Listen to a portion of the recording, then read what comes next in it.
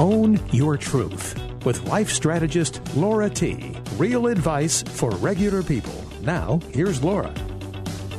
Hello and welcome to Own Your Truth, where we're talking real advice for regular people. I'm Laura T.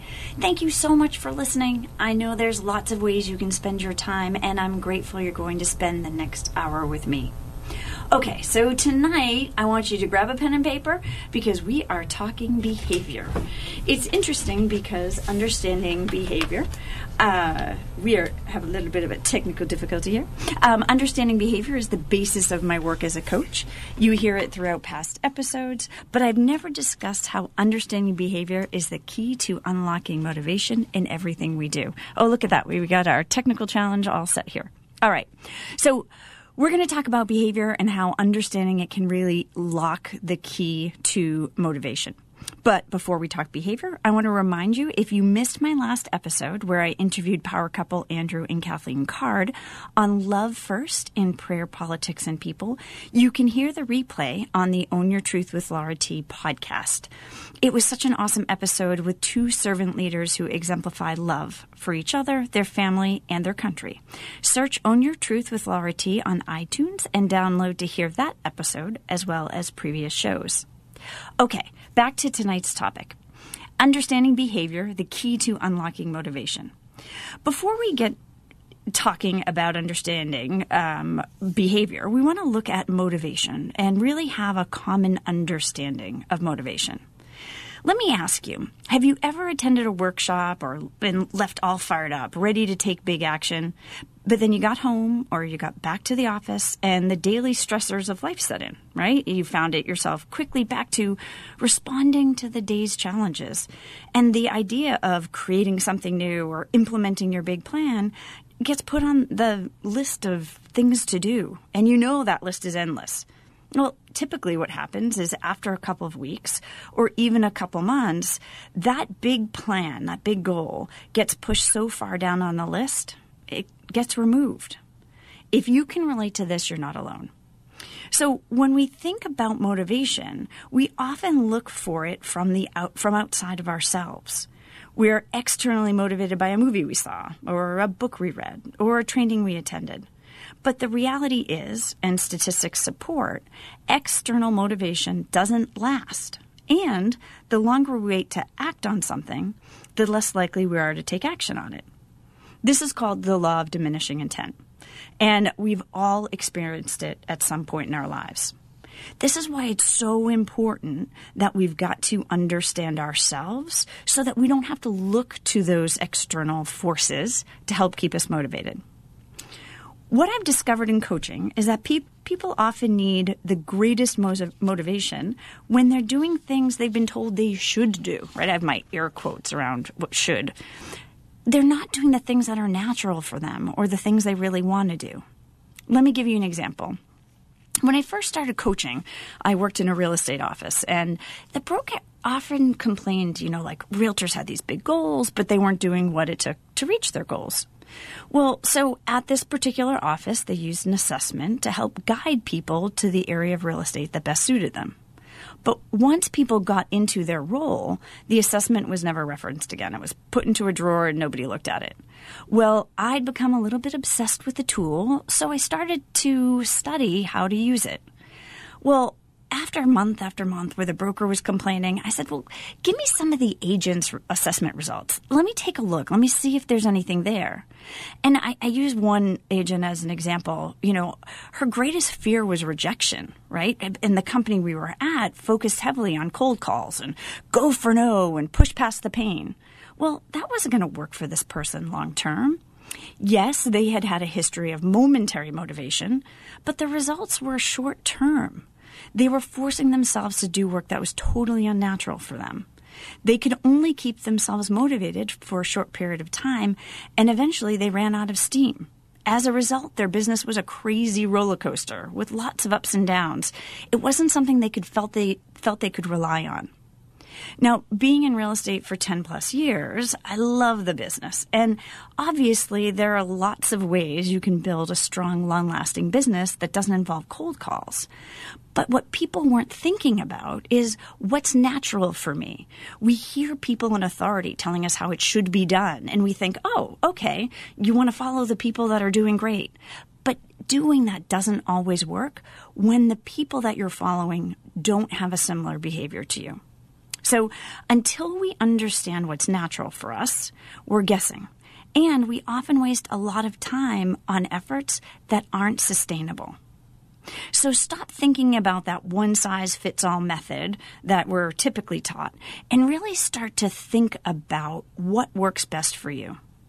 Because when I talk about motivation tonight, it's really about unlocking your natural gifts. I'm going to say that again because unlocking your natural gifts is really a key. You're going to notice I didn't say strengths, right? I know a very popular go-to for understanding someone's talents is a book called Strength Finder. It's a really good resource developed and distributed by the Gallup organization. And it's a quality tool. The challenge is when we use a word like strength, if we're not strong in that area, we assume that it's a weakness, which isn't really the case. There are so many things we can do and be fine at, but do you want to use your energy on being fine or good, again, my air quotes, or would you rather focus on natural gifts to be great? When we're not working within our natural gifts, we're reducing our ability to create momentum. And ultimately, that's the cause of us losing motivation.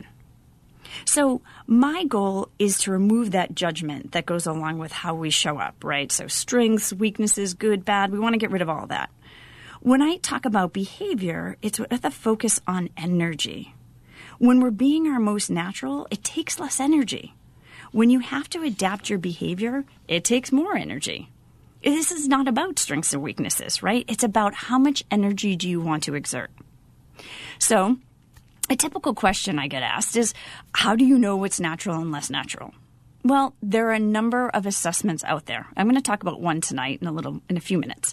But I think it's important to note that when we look at assessments, each one can be helpful in its own way.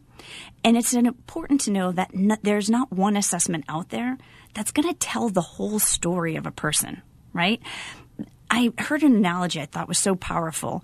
Someone had said, if you look at understanding ourselves, and we reference a Rubik's Cube, you remember that like 80s game, I think it's made a comeback, where you've got the, different color squares and they make up, the top of the game and each side has a different color. Well, if we think about ourselves as the top of the Rubik's Cube and you think about each one of those little boxes being a part of us, right? One part would be an assessment or a characteristic. Another part would be our gender. Another part could be our background. One square could be our education, right? So we could put the DISC, which is the assessment I use, on one square. You could put Myers-Briggs, another assessment, on another square. You could put Strength Finder on another square. Each one of those squares makes up our whole, and each one plays a role. So tonight I'm going to reference DISC, which is the assessment I use. Even with this tool, and I find it to be highly accurate, it's important to know it doesn't have any meaning until we give it meaning. So the most important part of any assessment is debriefing it with someone who's qualified to go through it with you. Tonight, we're just going to talk about some general characteristics, and you're kind of going to guess where you are. But if you're taking an online assessment, it's really important that you're not looking at the results and making judgments about yourself based on what you're reading. Because a qualified debriefer is really important to ask you about how the results show up in your life, and make sure that you understand sometimes the assessments have a different meaning than the meaning that we give it sort of in general English language, right? So you want to, if you're taking assessments, again, they're great. They can prove very helpful. You want to put them in context, and you want to be asking yourself questions about what they mean and how it shows up. So I'm going to post a link on the Own Your Truth with Laura T Facebook page. If you're interested in taking the DISC assessment, which I'm going to talk about after a brief commercial break, if you're interested in taking the assessment, you can go to the link, take the assessment, and I'll schedule some time with you to review your results. In the meantime, for the sake of the show, after this commercial break, I'm going to give you a brief overview of the DISC so you can see where you might fall, and then we can talk about that in terms of how you can help yourself stay more motivated. Welcome back to Own Your Truth with Laura T. And tonight we're talking about understanding behavior, the key to unlocking motivation. Before the break, I mentioned I was going to share a brief overview of the assessment I use, which is called the DISC, so that we can begin to talk about its influence on motivation. So if you have your piece of paper, you want to kind of take some notes. And the best way to do this is to create a graph on your piece of paper so that on the left-hand side, you have DISC, which is D in one box, I in another, S in another, and C in the final box. And then I'm going to give you descriptions of each. If you miss any of this, I will post a link to the DISC. I call it a cheat sheet on the Own Your Truth with Laura T Facebook page so that you have it to reference afterward. Okay, so when we look at D is how you relate to challenge. And when we look at people who are who lead with that dimension, they tend to be very outgoing and very direct. They're decisive and forceful. It's important to know that they're task-oriented individuals, and they're very fast-paced. They make decisions fast. They like to talk fast. Their greatest fear is being taken advantage of. And some of the ways to help them keep momentum is getting things done. They like to make quick decisions. They thrive when they're in an environment like that. Something I also like to mention is when we look at the United States and the percentage of people that fall into each of these categories, 18% of the U.S. population falls into that leading driver category. It's important to know that when we look at our assessments, we are really a combination of all four of these dimensions, that D, I, S, and C, but we tend to lead with 1, 2, or 3. Okay, let's talk about the second dimension, which is influencer. This is how you relate to people and contacts. These people tend to be really outgoing and talkative, very enthusiastic and expressive. Their main focus is on people. They are also very fast-paced. They like to get things done fast. They make fast decisions. Their greatest fear is loss of social recognition. And when you think about keeping up momentum, they tend to keep up momentum when working with optimistic people who look at the bright side and being on a team. Then we have steadiness, our third dimension. This is about pace and consistency. People who lead with the steadiness dimension, they're reserved, they're reliable, modest, and methodical. They also have a very strong relationship with people. They're slower paced. They're more internal. They think a lot about things. Their greatest fear is losing security. And to help them keep momentum, things like routine and long-term planning are really helpful. And then we look at compliance. This is our final dimension. This is how someone relates to rules and regulations or even constraints. These individuals are reserved, they're very analytical and exacting, tend to be very conservative in terms of how they think and the actions they take. They're not risk takers. Their activities are very task-orientated. Their pace is very slow. Their greatest fear is making mistakes. And some ways to help them keep momentum is to give them proof and additional information. And I just realized I forgot to share the different percentages. So if we look at, remember I mentioned people who lead with driver, about 18% of the U.S. population. People who lead with influencer are about approximately 34% of the population. People who lead with steadiness make up 32% of the population. And people who lead with compliance make up approximately 16% of the population. And so I share that with you because as we're interacting with other people and we're even thinking about ourselves, we can start to understand what motivates others while we're figuring out what motivates ourselves. And so in looking at these four dimensions and understanding where we fall, really helps us start to see the things that are going to be natural for us. So, for instance, if you're a leading influencer or steadiness, things related to people you're going to be naturally drawn to. Often we know intrinsically what we like and what we don't like, but we're so influenced by the information that comes at us. We second guess ourselves and we change our minds. But when we look at what's natural and we stay true to who we are, we have the ability to not only be more easily motivated, but make better decisions for ourselves. So let's talk about some times when you aren't motivated and you can't figure out why. Well, so if you lead with driver, and remember, you're task-oriented and direct, and your goal is to manage a big project with lots of subordinates, well, it's not likely you're going to be motivated to carefully explain to them what needs to be done. Now, obviously, you need them to do the work, but it's not going to be natural for you to take that extra time to explain the details. And so often when things aren't natural, we put them off or we wait, or in some cases great, we leverage them to other people. In some cases not so great, we leverage them to other people. It's important to understand what naturally motivates us. If you lead with influence and you're enthusiastic and optimistic, and your goal is to better manage your kids' behavior, well, as a parent, it's less likely you're going to be motivated to enforce the rules, even though things at home feel like they're chaos.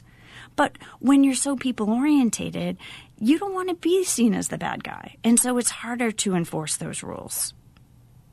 If you lead with steadiness and you're modest and loyal and reliable, and your goal is to grow in your position, both financially and in your title, well, it's hard to be motivated to ask for that raise if you think your boss may disagree or question you. It'll feel like there's confrontation, and that's going to have you feel uncomfortable. So again, you can see how what's natural for us has us play in both what's motivating and also what's demotivating.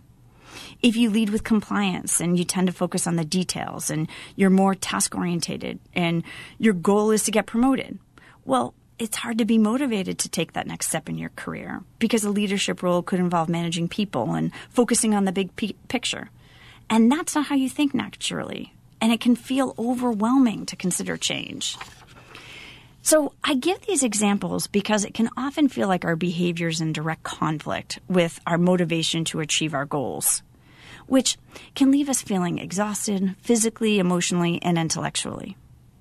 The truth is, sometimes our behavior is in direct conflict with our goals. And sometimes we've got to adjust our goals. But more often, we can use this conflict to find a better way. So we had a short little excerpt here now. We're going to actually we're going to listen to this week's Musical Artist of the Week because the next section's a little bit more robust and it's going to take up more time. So after the Musical Artist of the Week, we're going to talk about how to use behavior to understand behavior and we're going to talk about how to use behavior to understand and gain motivation and momentum. So we talked about ways that behavior can be demotivating. Next, we're going to talk about ways that it can motivate us and we can gain momentum. Right now, we're going to focus on Own Your Truth Musical Artist of the Week, Billy Ruger. By the way, today is his birthday, so a big shout out to Billy. Happy birthday to you. I was so honored to feature his music last season. I can't think of a better way to celebrate this special day than to showcase his talent again. A little bit about Billy. He was born into a musical family and began his formal musical training at the age of 12. He knew even at a young age he wanted to study music and ultimately went to college at the New School of Jazz and Contemporary Music in New York City, where he studied and performed with some of the most acclaimed jazz musicians in the world. Billy currently resides in Fairfield, Connecticut, performing locally as a solo act and nationally with Mystic Bowie's Talking Dreads. Here's Billy Ruger performing his original song, Chasing Rainbows.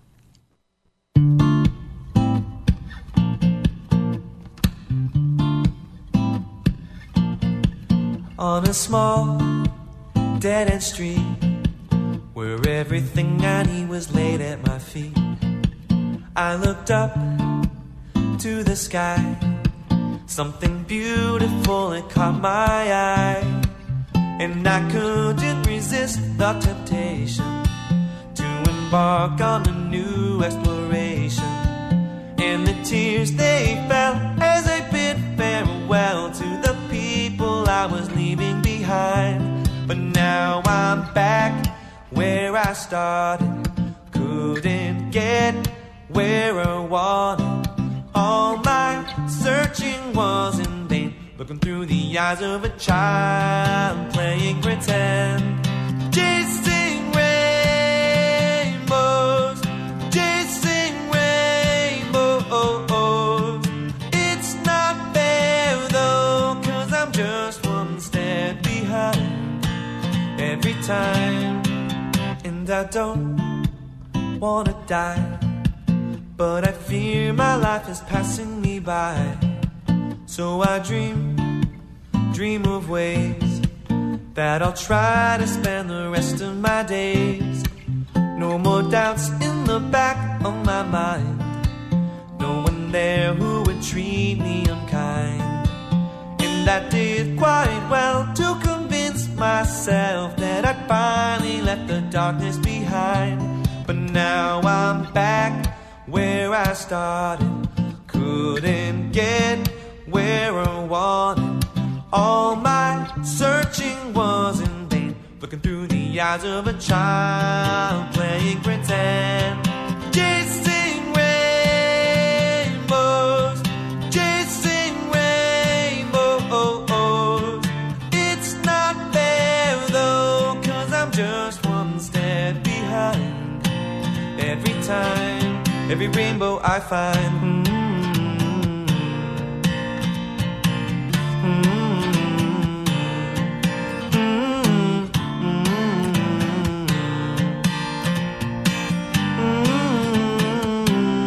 But now I'm back where I started, couldn't get where I wanted. All my searching was in vain, looking through the eyes of a child playing pretend.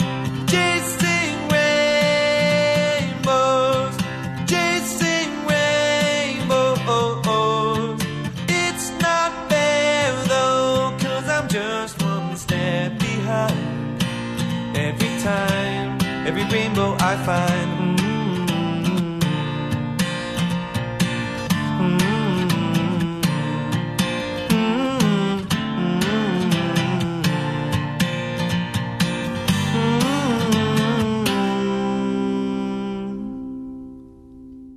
Welcome back. This is Own Your Truth with Laura T. I was sitting in the station actually jamming out to Billy. If you love Billy as much as I do, you can catch him playing around New England. You want to check out the Own Your Truth with Laura T Facebook page. I will post a link to his website where you can catch his full schedule of events. Remember, I'm always looking for new music. If you know someone who has original music that they'd like to be played live on the show, I'm featuring an artist each week. Send me a message on the Own Your Truth with Laura T Facebook page. All original music is considered. Okay, so let's talk about understanding behavior. And before the break, I mentioned we're going to talk about how to use behavioral understanding to gain momentum and motivation. So when we think about maintaining motivation, I often use the term keeping up momentum interchangeably, because we can't afford the starts and stops of doing things that are less natural for us. The ideal is to keep unnatural tasks, interactions, situations to a minimum of about 20% of your time, so you can spend 80% of your time in the areas that are more natural for you. Now, of course, this sounds simple, but we know that it's not that easy to do. And so what I'm going to do is challenge you to keep a time inventory. I have a sheet on my website that I'm going to share on the Own Your Truth with Laura T Facebook page, or you can just use an Excel spreadsheet. But it's really important to look at where you spend your time. And as you go through this process, don't judge it. Just record it and see. it's so often that we are doing things that are unnatural, and because they're a part of our daily habit, we don't even recognize we're doing it. And, I think about this and how sad it is, because I often connect it to what I see happening in the workplace. 67% of the U.S. working population is disengaged or actively disengaged in their work. So what does that mean? That means basically they're either showing up and doing the bare minimum, or they're showing up and just punching the clock. Of course, we don't have time clocks anymore, but literally they're not doing their job. They're just showing up, being there, doing whatever it is to fill their day, and then going home. Given the number of people I talk to each year, it's easy to see that there's a connection between job satisfaction and behavior. People are less motivated to do jobs that aren't natural for them. And so, don't get me wrong. Obviously, there are always things involved in our work, in business, and even at home that we do and we don't like to do. And of course, they have to get done. So the key is knowing how to keep motivated by creating the balance.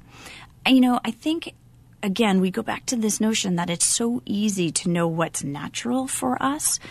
We feel it. We often are drawn to it. If you want to look at what you're naturally drawn to, look at where you spend your time when you're outside of work. Where do you spend your time? What are your hobbies? Those are the things that you're naturally drawn to. Even go as far as to make a list of the characteristics of the things that you're naturally drawn to. You're going to see some commonalities. Again, the things that are natural for us happen easily. We get into that flow. It's as if time stands still. We can get so much done because we're in flow. Things just happen easily. And so what I want to do now is talk about ways to create balance when we're stuck doing something we don't want to do, or when we're not feeling that flow. Again, I think it's easier to find the places that we're in flow than it is to find ways to get out of the things where we feel like we're less in flow. So my number one suggestion is to leverage others. And I'm going to give you some examples with these. So if you don't like the minutia, or you stink at administrative work, or bookkeeping makes you want to tear your hair out, or the thought of doing your taxes is more painful than ripping your eyeball out with a spoon, which is actually the expression that I use when doing my taxes, that welcome to my world, right? So you have to understand, my husband is one of those overachiever tax people. He gets our taxes done early. He provides all the support materials. He dots all his I's and he crosses all his T's. I mean, this is natural for him. He claims he doesn't like doing it, but the way that he does it says that's very natural for him.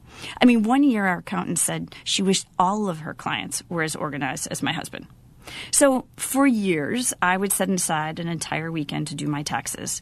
It was painful for me, and actually for my entire family. It was mentally and physically exhausting to go through this exercise. But I just thought, this is my responsibility. I've been in business for myself. I need to go through and do my taxes. And even though my husband would offer to do them for me, I just felt like this is my responsibility.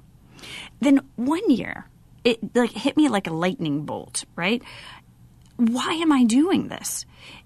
Why not let him do this? Because number one, he's faster. He'll probably do it with more accuracy. And I let my ego get in the way of having him help me with this. If I let him to do my taxes, I could use my energy in more productive ways. So the first suggestion I have for people is to ask yourself, when you're doing things that aren't natural for you, is there anyone else who could do it? Now, it's important to note that I'm not saying, is there anyone else who's available to do it? Is there anyone else who it would be easier for? Because once we start to put those limits, we start crossing off people. Just open-ended question first time around. Is there anyone else who could do it? If the answer is yes, then ask them. Let them be the one who says no, right? Because if the task isn't natural for you, find someone else who will do it, who it's more natural for, so that you can focus your energies on things that fill you up, that serve you.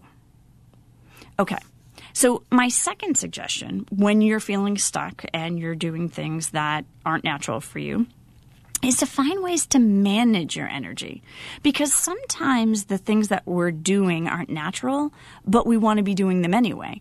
So in this case, the idea of filling yourself up first before after a task is complete. So the example I use, I have a client who really wanted to be a speaker and a trainer.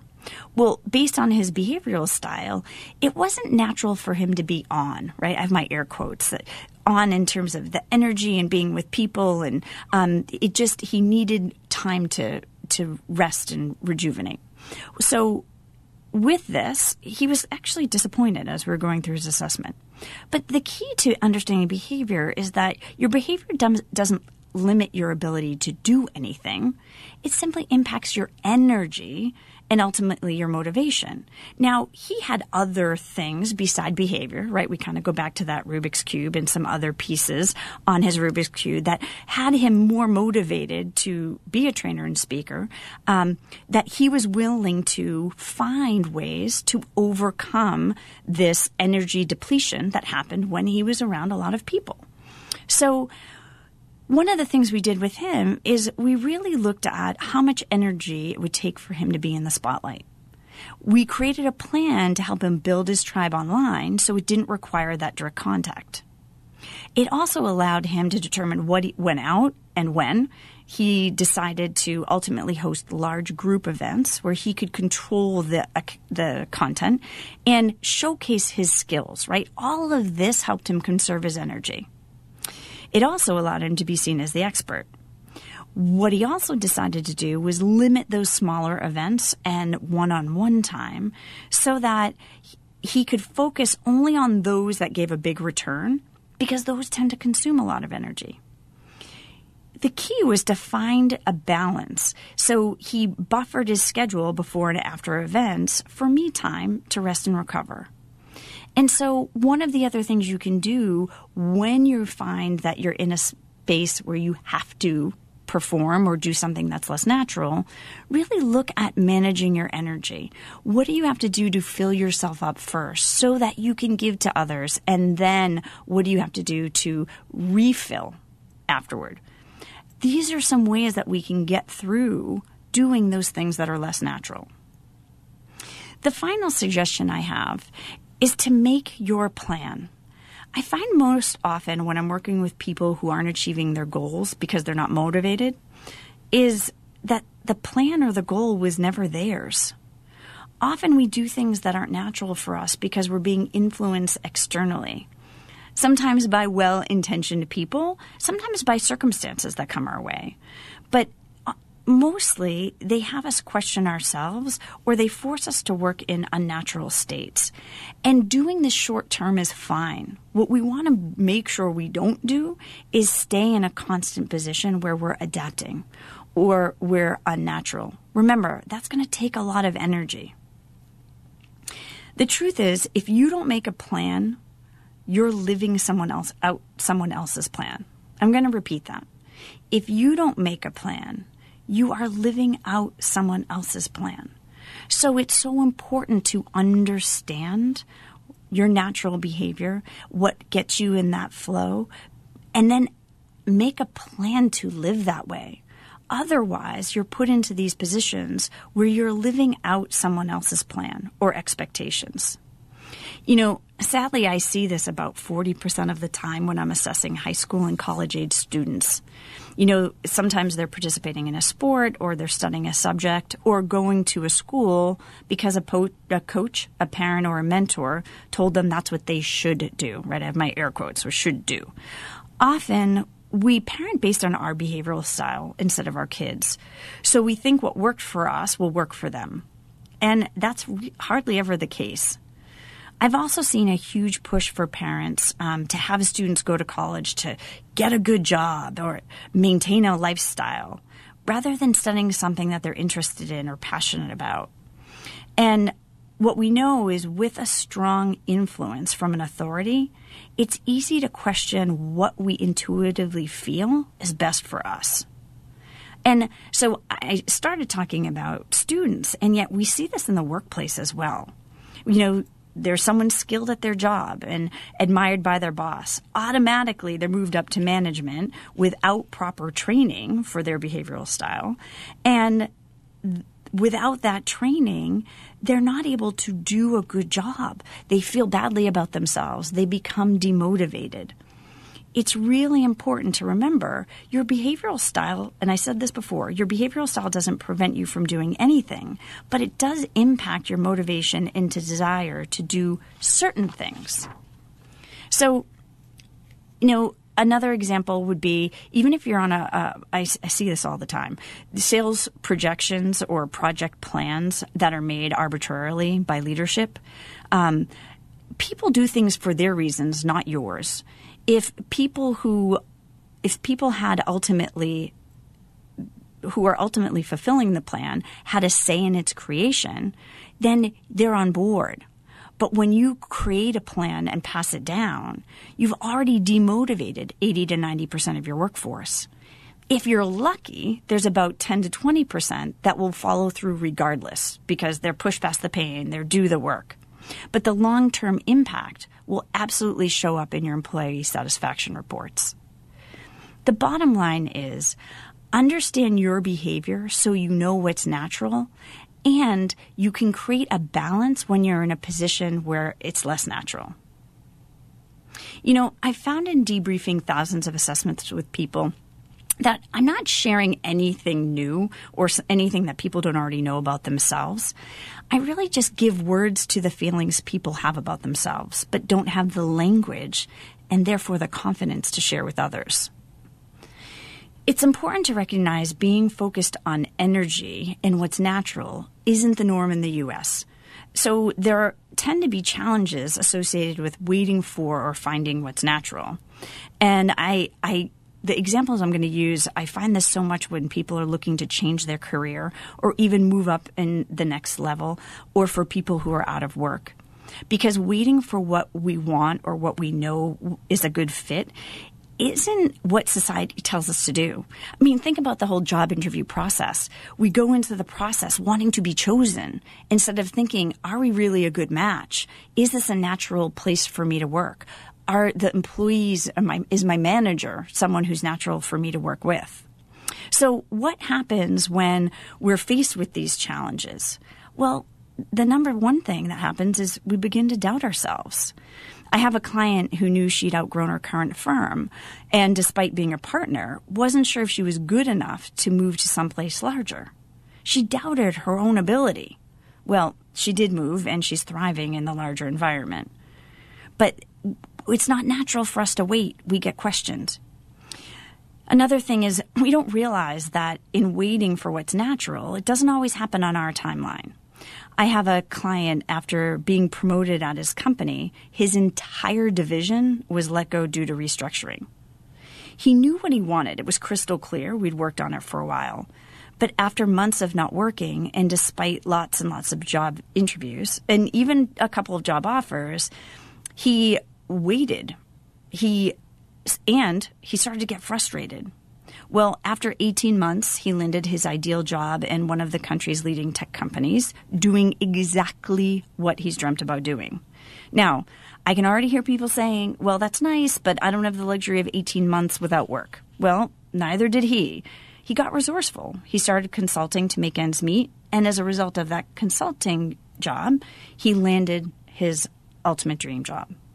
So we don't realize it doesn't happen on our timeline, but don't question it when you know what's right for you. And then the final thing is, often well-intentioned people in our lives believe they know better. And those who love us most think they know what's best for us, but unless they're asking us the questions and not telling us what to do, which is kind of what happens most often, they don't know what's best for us.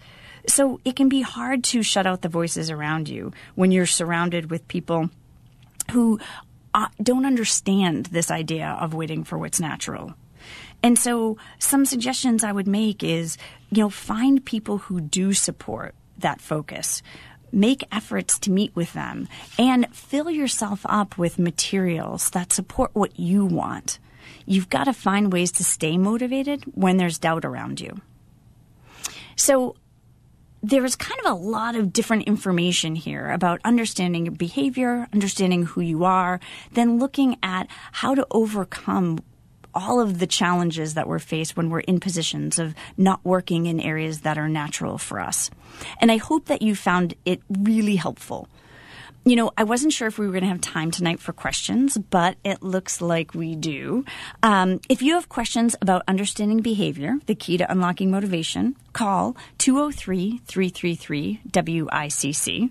That's 203-333-9422. After this brief commercial break, we're going to get to answering your questions. Welcome back to Own Your Truth with Laura T. And tonight we're talking understanding behavior, the key to unlocking motivation.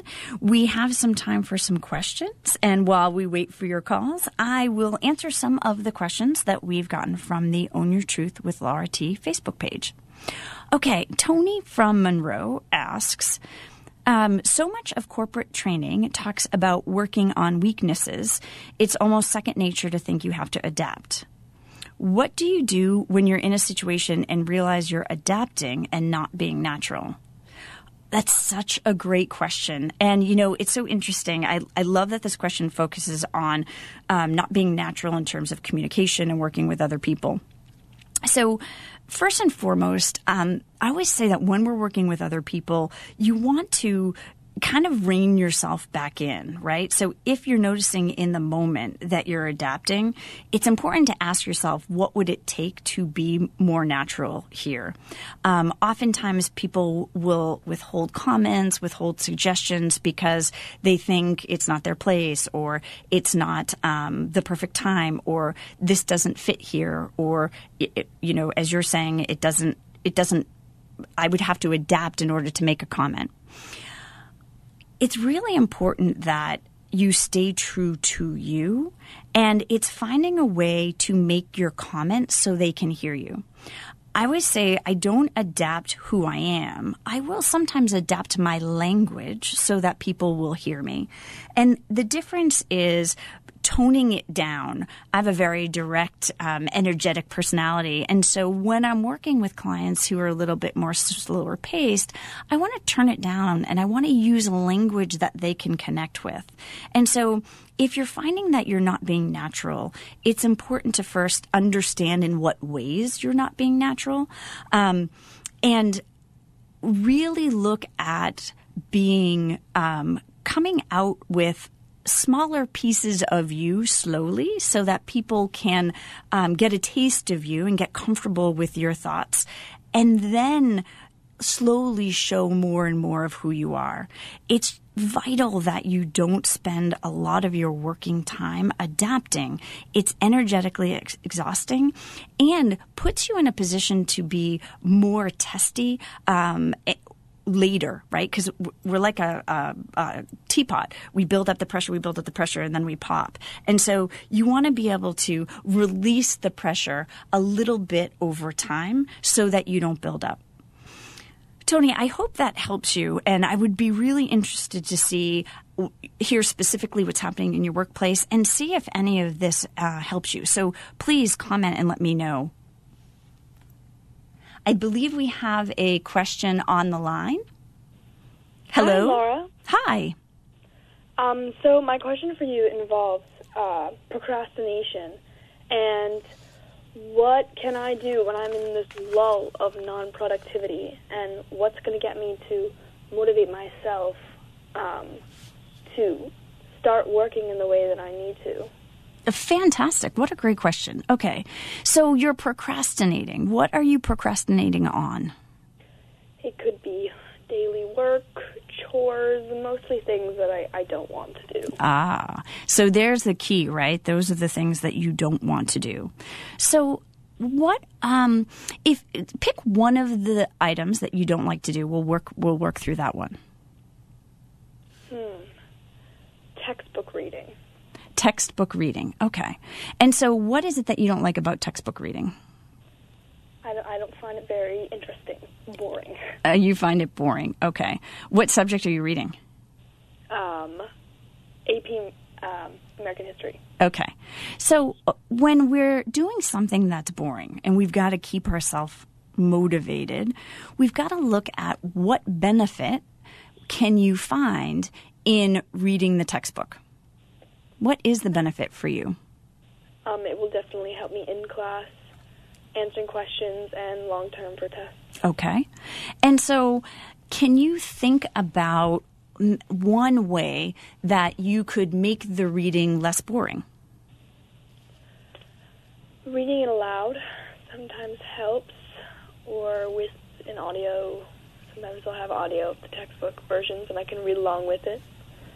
Awesome. So it sounds like you have a couple of really good resources that you use now for getting through the task. Yeah.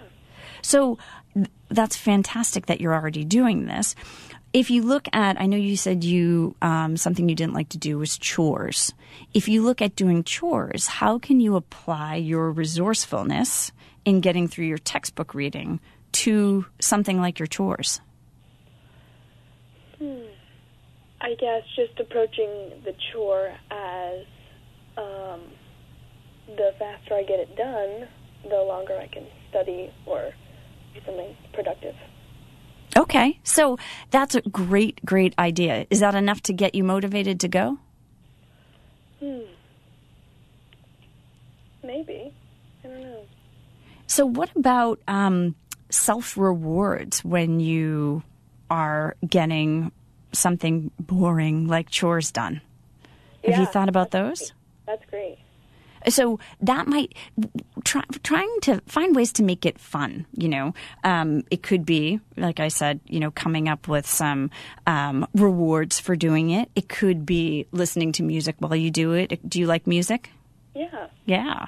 So finding ways to make something that's a task that you don't enjoy more fun could be a way to get through this, just like you found great ways to get through your AP history reading. Yeah, that's great. You've already got a great start. I'm super excited to talk to you. Yes, thank you so much. Thanks so much for calling in. Good luck. You. Keep me posted. Thank you.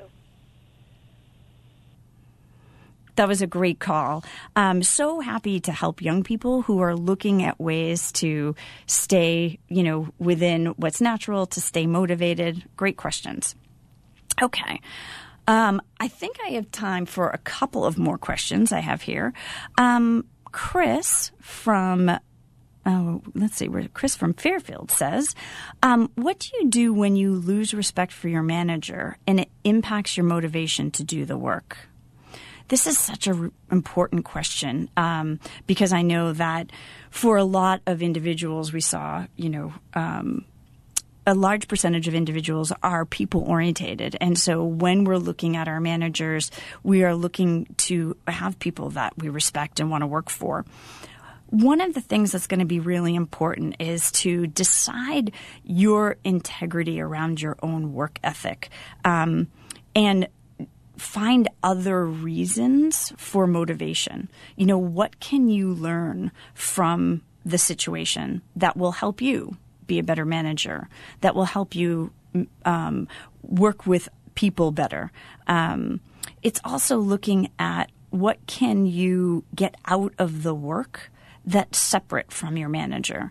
Creating that separation between the work and the manager is going to be really important to regain the motivation to do a good job.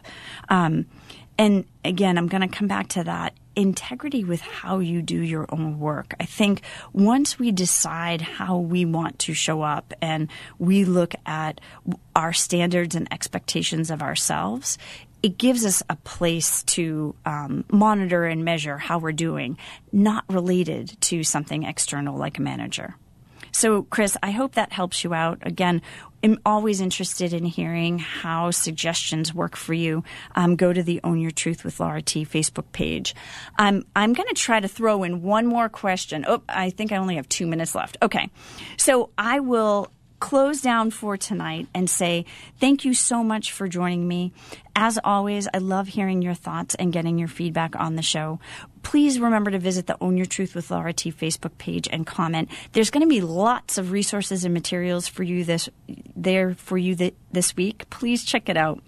Know that my next show will be on March 29th, and I have an outstanding guest for you. I am thrilled to be interviewing Jessica Pells. I'm calling the show Dancing into Success.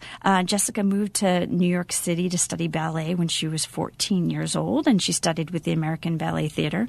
She's now the editor-in-chief of Cosmopolitan magazine, and at 33 is the youngest person in the history of the magazine to hold that position. She is an amazing woman. I'm excited to spend time with her. That'll be March 29th, so be sure to tune in. This is Laura T. on Own Your Truth. I'll hear you then. Good night.